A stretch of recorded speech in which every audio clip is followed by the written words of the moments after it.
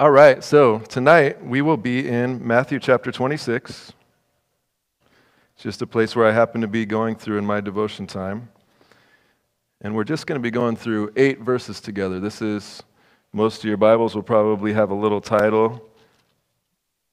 If I can find where the section starts here. Verse number 6, the anointing at Bethany.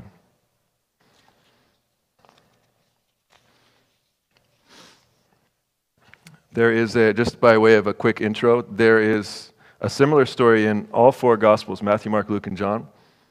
Most scholars believe that the one that we'll be in tonight is the same account as in the book of Mark and possibly in the book of John. There are some differences in John, so not everybody is sure about that.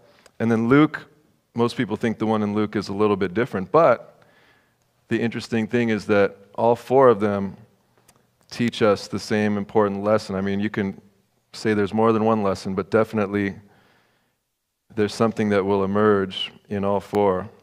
And so apparently the Holy Spirit, who put it in the Bible in 4 places, really wants us to get this. And so tonight we'll just be in the Matthew one, as I mentioned, just because that happens to be the one I'm going through on my own.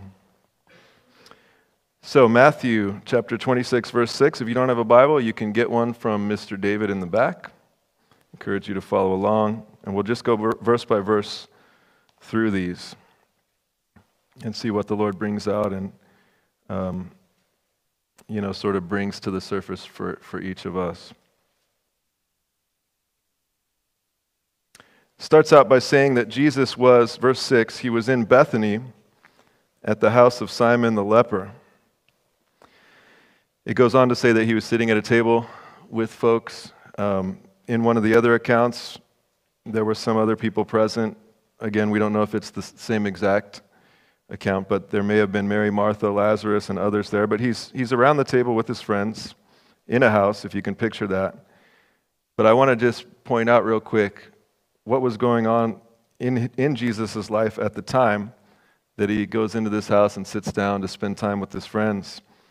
Let's just go back real quick to the beginning of this chapter 26, and I'll read verses 1 through 5. It says, "Now it came to pass when Jesus had finished all these sayings," he was speaking to his disciples, teaching them a lot of stuff. After that, he said to his disciples, "You know that after 2 days is the Passover, and the Son of Man," that's him, "will be delivered up to be crucified." And so Jesus knew, going into this time, hanging out with his friends, that he was about to be arrested and killed. Verse 3 says, "Then the chief priests, the scribes, and the elders of the people assembled at the palace of the high priest, who was called Caiaphas, and plotted to take Jesus by trickery and kill him.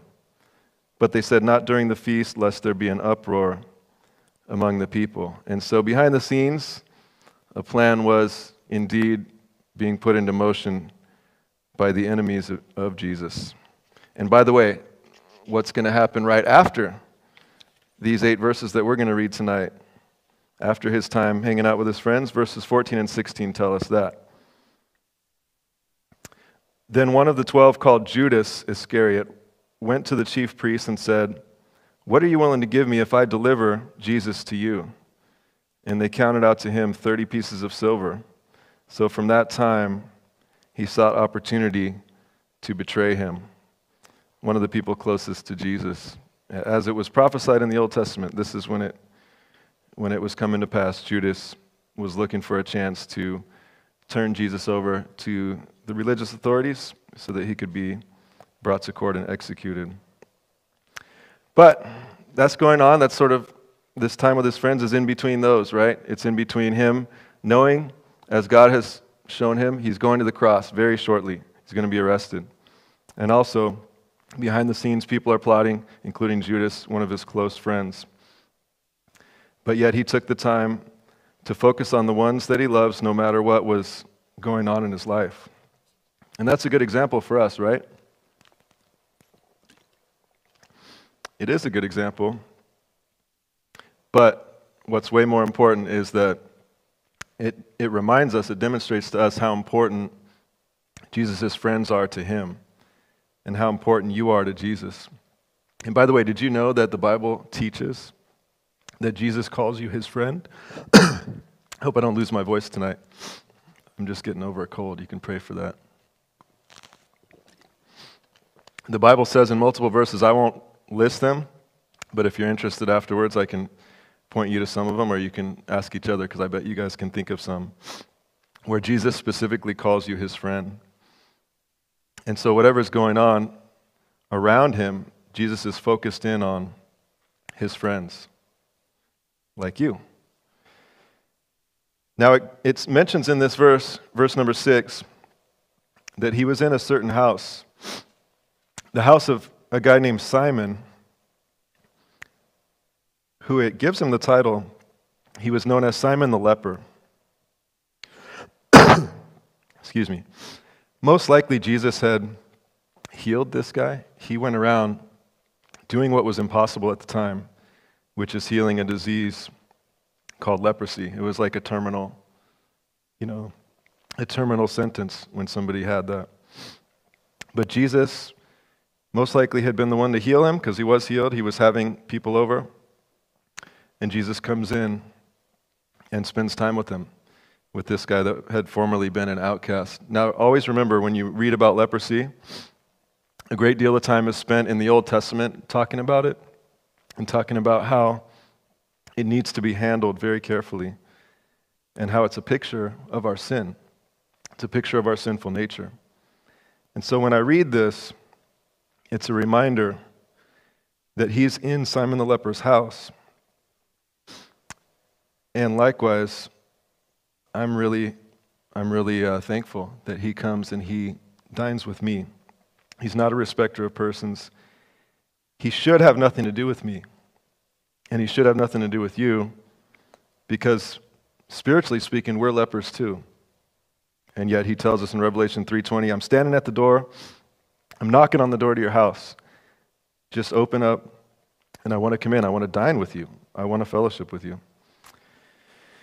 Verse number 7 says, a woman came to Jesus in this house, having an alabaster flask of very costly fragrant oil. She poured it on his head as he sat at the table. Almost kind of an awkward picture, right? He's sitting at the table, most likely sharing a meal with his friends, and a woman comes up spontaneously and dumps perfume on his head.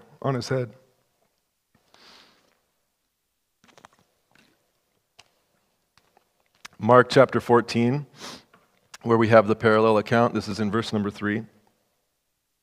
It says it was very costly oil of spikenard. Spikenard is mentioned in the Song of Solomon a few times, with that picture of the bride and the groom. The bride being the church, the groom being Jesus, but also Solomon, King Solomon, and his bride at the time. You could kind of picture it or kind of think of it like it's the best of the best, the most costly, the best thing that you could bring to help celebrate a wedding. And people say that it's from India, it's grown in the Himalayan mountains, it's hard to get and to distill down into this perfume. So again, only the best. And so this can be something to remind you and to remind me, is there something very costly that I can give to the Lord? Not necessarily with money. It could be costing me something else, time, or just giving something in my life that's hard to give. But is there something that the Lord might want me to pour out to the Lord? It says that she poured it out on his head. Some people think this may have been her dowry. In other words, at the time, and in some cultures today, the woman who's to be married one day has a savings built up to contribute towards the new family when she gets married. And it was a really important part of that. So many scholars believe this was probably her dowry, because it was worth a lot of money, as we'll see in a little bit. Or it was an inheritance that she had received. Either way, it was a whole bunch of money that this thing was worth. It was a huge sacrifice. I mean, think about that, actually. If it was her dowry, what is the sacrifice? besides the money that we'll talk about shortly. What's that? You have to say it a little louder. Her life. Yeah, well, that's true. Her future life, right? Possibly her future marriage. Possibly. But she's going to leave that to the Lord, right? If it's an inheritance, similarly, yeah, she's given up her future, in a sense, some of her future. How about we'll say it this way? She's exchanging it. She's not just losing it. Mark 14:3, again, the parallel account. It mentions that she broke the flask and she poured it on his head. People, if you can read commentaries and stuff, and they'll try to describe the vessels that they used at the time. I guess it had like a slender neck that you could break. But that was kind of like the no going back, right? You break it, and that vessel's done. You can't close it anymore. She broke it and poured the whole thing. At the time, it was most likely that what they would do with this kind of very costly perfume or oil is to dab it like you might do today with cologne or perfume, right? You just take a dab, or some kind of essential oil. You just take a dab, right? She's breaking it and pouring the whole entire thing. And there's moments in your life and in my life when God gives us an opportunity to worship Him in a very unique and sacrificial way by breaking something open and giving it all to Him, which is an act of faith, by the way. For her, it was a total act of faith, and for you it will be too. But that's precious to the Lord. And it may be when you're first saved, something that He calls you to do, to give up or to give to Him or to pour out to Him or to make Him a part of in your life. Or it may be at other times during your walk with Him. It reminds me of Elisha. If I was in a home Bible study, we'd be sitting in a circle, and I'd say, hey, can somebody read this passage? But since I'm up here, I'll just read it. Pray for my voice. This is in 1 Kings chapter 19, if you'd like to turn there.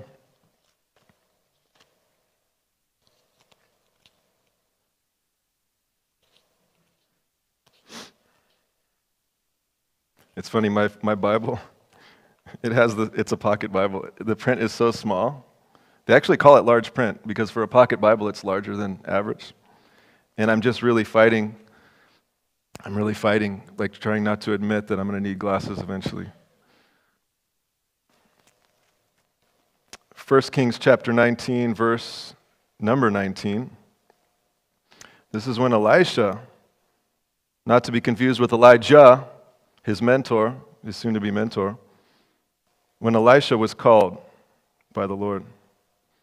It says in verse 19 of chapter 19, so he departed from there, he being Elijah, and he found Elisha, the son of Shaphat, who was plowing with 12 yoke of oxen before him, and he was with the 12th. Then Elijah passed by him and threw his mantle on him, and he left the oxen and ran after Elijah and said, please let me kiss my father and my mother, and then I will follow you. And he said to him, go back again, for what have I done to you? So Elisha turned back from him and took a yoke of oxen and slaughtered them and boiled their flesh using the oxen's equipment and gave it to the people, and they ate. Then he arose and followed Elijah and became his servant. And so, I don't know if you caught that, but that was his livelihood. That was his way of life. That was his work. That was his own business. He had these 12 oxen plowing crops, whatever those crops were.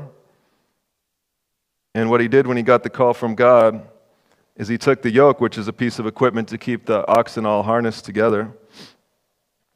And it says that's what he used to cook the meat. So he took the oxen themselves, cooked them, and then he also, the way that he did that was by taking the equipment and torching it. And then he walked away and left it behind him. He burned it. Not saying you should always do that with your 9 to 5 when you get called by the Lord. In some cases, that's true, but very rarely. But what is it in your life that might be similar, where the Lord wants you to give it all the way to Him? But that's what she did, this woman. She broke the flask, broke it all the way, and poured out the whole thing. Whether it was her dowry or her inheritance, whatever it was something significant to her. Verse number 8, but when his disciples saw it, Jesus' disciples, they were indignant. Indignant? I think that's how you pronounce it. They were indignant, saying, "Why this waste?" These were Jesus' disciples. This woman, we don't know to what degree she knew him, but most likely these 12 disciples, they knew him. They were closer to Jesus. They knew him more. They were better friends with him. But they were indignant. Made me think about David, King David. Remember when he was what I'll call worship dancing? I'm not a dancer, by the way. My wife will tell you that. But I'm okay with dancing. I give it the green light even for men. I'll say that even. Well, Osagi, that's a man that can dance, by the way. But I condone dancing because David is. There's an instance back in 2 Samuel 6:14. I'll read a couple parts of it where he dances before the Lord. But that's what this reminds me of, because the disciples saw what this woman was doing. They didn't understand it. We'll see a little bit more, what they thought about it. But they were indignant. They were like, what is going on? What is she doing? How can she be doing this? They were up in arms. So I'll just read this. You don't have to turn there. 2 Samuel chapter 6. The context is that King David had tried to bring the ark to Jerusalem, which represented the presence of God. And some of the folks that were bringing it treated it a little too lightly, didn't follow the prescribed manner of treating it in a holy way, and they died. And so he ended up storing it at another man's house for a while.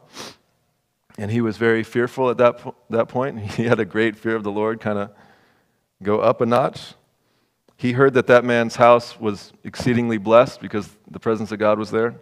And so he said, okay, maybe this is a sign. It's time to bring it in. So he did, in a very careful way, sacrificing along the way, every few steps. And then at that point, it says in verse 14 of chapter 6, 2 Samuel, "Then David danced before the Lord with all his might. And David was wearing a linen ephod." It goes on to say in verse 16 that his wife, Michal, looked through a window and saw King David leaping and whirling before the Lord. Notice it keeps repeating, before the Lord. He was doing it unto the Lord. But she despised him in her heart. Verse 21, "So David said to Michal, 'It was before the Lord. Therefore I will play music before the Lord. And I will be even more undignified than this, and will be humble in my own sight.'" These 12 disciples were missing what the Lord was doing. They were almost trying to block it. They were almost trying to block what the Lord was doing. And that's a scary thing, to think that I can do that too. It makes me remember back in the day, I used to live in Southern California where I grew up. And I remember at one point I was working for a pizzeria, Lucadia Pizzeria in San Diego. I was a delivery driver. I might have been a waiter at some point, but I was mostly a delivery driver. I had just gotten saved. And there was another guy that had just gotten saved. He was younger than me. He was very young. And there was one day where he gathered all the people that worked there, and he brought them into this little narrow hallway, and he just started sharing the gospel with them, all of them. And I felt awkward in my heart, kind of like what it said about Michal, how she despised what David was doing in her heart. I found myself like that because I was a little bit embarrassed. He was a Christian and I'm a Christian. They probably know I'm a Christian, and now he's getting them all together. He's sharing the gospel. Everybody else is feeling awkward, but the Lord had to check my heart, and he changed my heart on it. And I realized, you know what? This brother, the Lord is calling him to do this right now. And it's pretty awesome that he's stepping out in faith and he's doing it. Another example that I just thought of actually just happened today. A friend of mine just came into town, and he was telling me earlier that he took a taxi to the airport, and when he got in, I forget how the conversation started, but actually it was an Uber, not a taxi, but the woman driving just immediately, it was like 4:30 in the morning, the woman just started talking about the Lord, not knowing that my friend is a Christian. She was just talking about the Lord. Everything he'd say, she would tell him her testimony. She would tell him, she'd pray for stuff in his life going on. She was a brand new believer. She had just gotten saved. And as he was telling the story, I also found myself thinking, wow, yeah, that's what happens. It's a new believer, that's how they are. And then the Lord checked me again, and I'm like, you know what? This is something to celebrate. This is pretty cool. And in fact, my friend was doing the right thing. He actually told me, he said, you know what? I asked her where she goes to church because I want to go to that church. This is in a different state. But he's like, I want to go to that church. I want to be around people like that. And I was like, you know what? Amen. But when I find myself despising what someone is doing for the Lord, maybe it's different than I would do it, or maybe I don't understand it, or I don't realize how God is working in their life.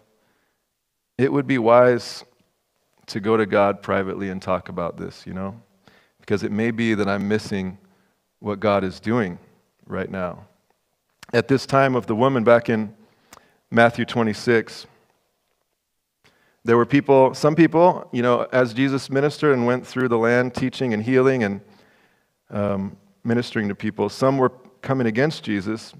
Some people were indifferent, which is like the modern day today, right? But there was this one person at that moment, at least, this woman who was worshiping him. And I don't know about you, but I want to be one of the ones that is in tune with what God is doing at a given time.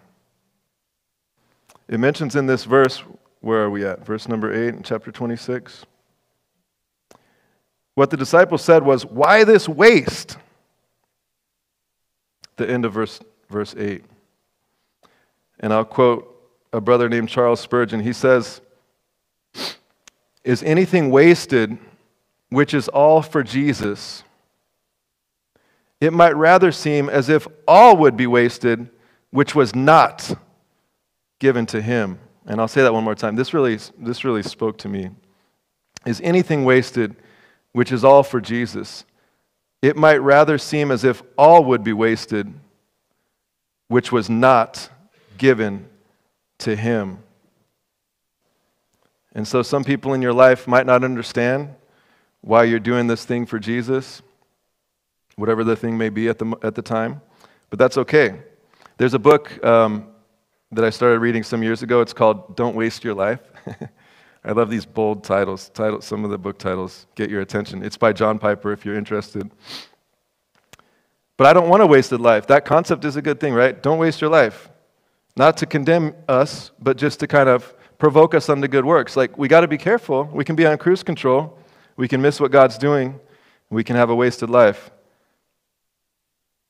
And unfortunately, there are times I could take out my pen right now and start to make a list. There are times after I became a Christian, not just before I became a Christian, but after, that I've wasted money, time, opportunities, etc., etc.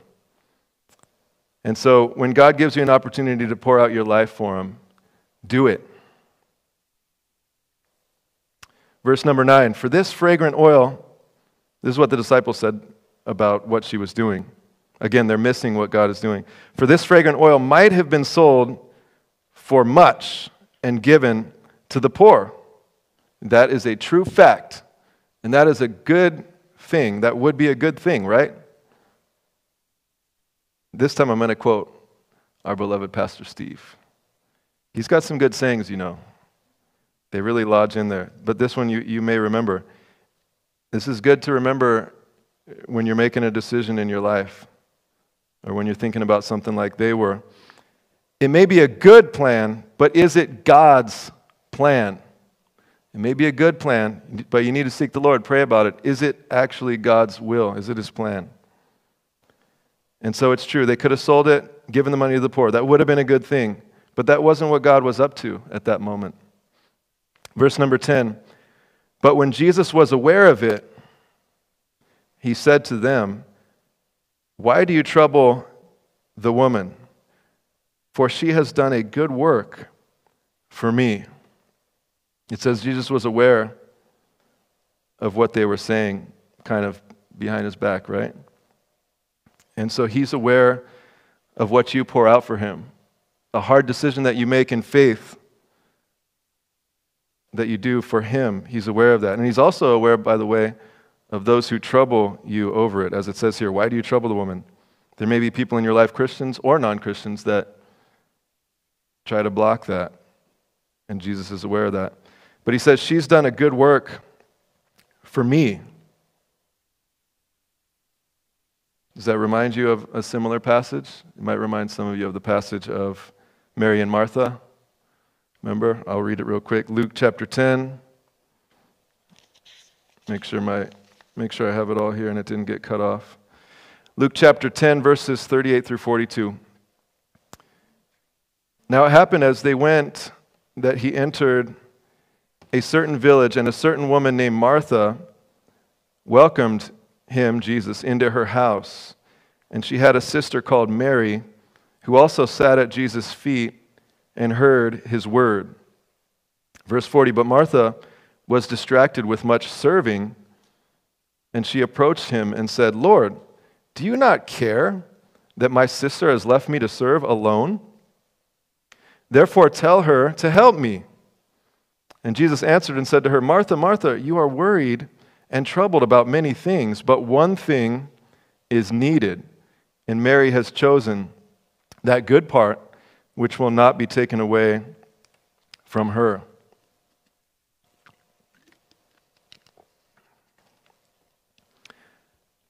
So God had chosen a good part, as it says, for her, for Mary at that moment.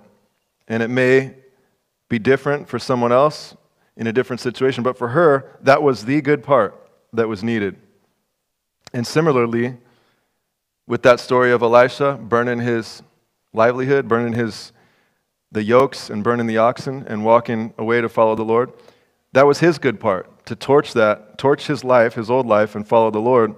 With David, the good part at that moment in that situation was to do that worship dance before the Lord. I've actually tried that, by the way, when I'm alone with the Lord. It's okay, it's just between me and the Lord. I'm glad my wife doesn't see it. She wouldn't despise it, but she might laugh. But here, God had given the woman with the alabaster flask a certain good part to give all that she had at the time, or at least most likely, most if not all that she had, over to Jesus. The parallel account, again back in Mark chapter 14, verse number 8, it adds a little clarity here. Jesus said, she has done what she could. She has done what she could. It's like with the widow and the mites, right? The Lord will have something for you. He'll give you an opportunity to pour something out to him. Whatever you can. Might look different from the person next to you or from another time in your life, a different season or a different chapter. But he calls you at that moment to give what he's calling you to give what you can. I'll just read one verse from 2 Samuel 24 because this reminded me of that as well. This is David again, and this is when somebody offered to give him some land for the Lord. And he said, in response, this is 2 Samuel 24, it's also in 1 Chronicles 21. He says, nor will I offer burnt offerings to the Lord my God with that which costs me nothing. In other words, I will not give an offering to God that doesn't cost me something. It's going to cost me something. That's going to be valuable to the Lord. That's what I want to give to the Lord. Something that costs me something. And so as Jesus said to this woman, or said about this woman, she has done what she could.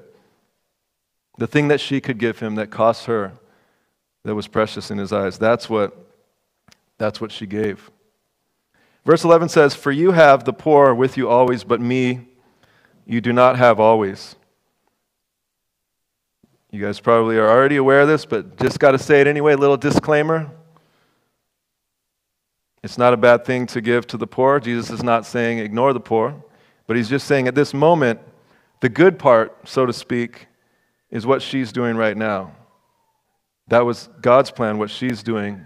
The good plan was to give to the poor, and that is a good thing, but it wasn't at this moment the thing that God was doing.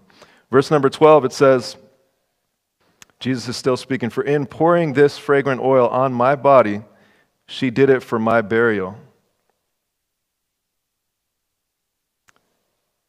The parallel account in Mark 14 says, she has come beforehand to anoint my body for burial.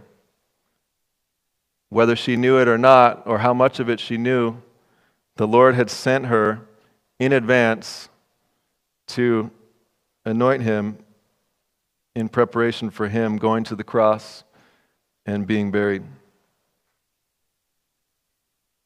John chapter 12, again, many scholars think this is a parallel account. It may be a separate incident, but it most likely is a parallel account. John chapter 12, verse 7, Jesus said, she has kept this for the day of my burial.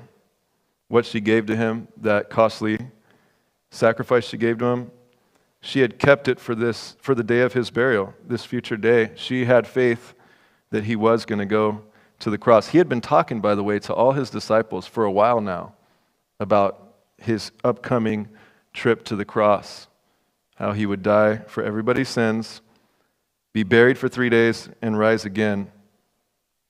But she was the one that realized what was going on. He really is going to the cross. He had just told his disciples, in a couple of days I'm going. And she came, and she had kept this.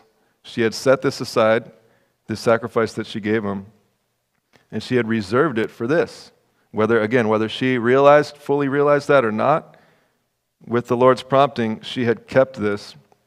And then when the Lord gave her this opportunity, she poured it out to him. Verse number 13, and this is the last verse we'll be in tonight. Assuredly, I say to you, wherever this gospel is preached in the whole world, what this woman has done will also be told as a memorial to her. Checkmark, this promise that Jesus just made in verse 13 just came true tonight. Because we're talking about this sister, the woman in this chapter. We're talking about her tonight. Jesus knew that the gospel in the future would be preached all across the world. And that's how anybody in this room that is born again, that's why we are, because Jesus made sure that the gospel would eventually make its way to everybody. But also, part of that, the Bible, and in particular, this story of this woman's faith and sacrifice is making its way around the world. This is like 2,000 years later. The promise of God. That's just a little side note reminder that every promise of God is yes and amen. You can bank on it. You can trust His promises that the more of you that you pour out, the more of your life that you pour out to Jesus, the more you will receive back the most abundant, adventurous life of companionship with Him and the family of God. And that's based on some other verses I didn't have time to look up. But those are some other promises. And so this promise, just like the rest of His promises, you can bank on. The more you pour out your life to Jesus, the more you will receive back in this life and the life to come.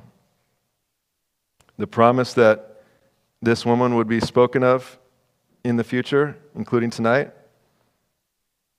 gives you assurance of His other promises as well.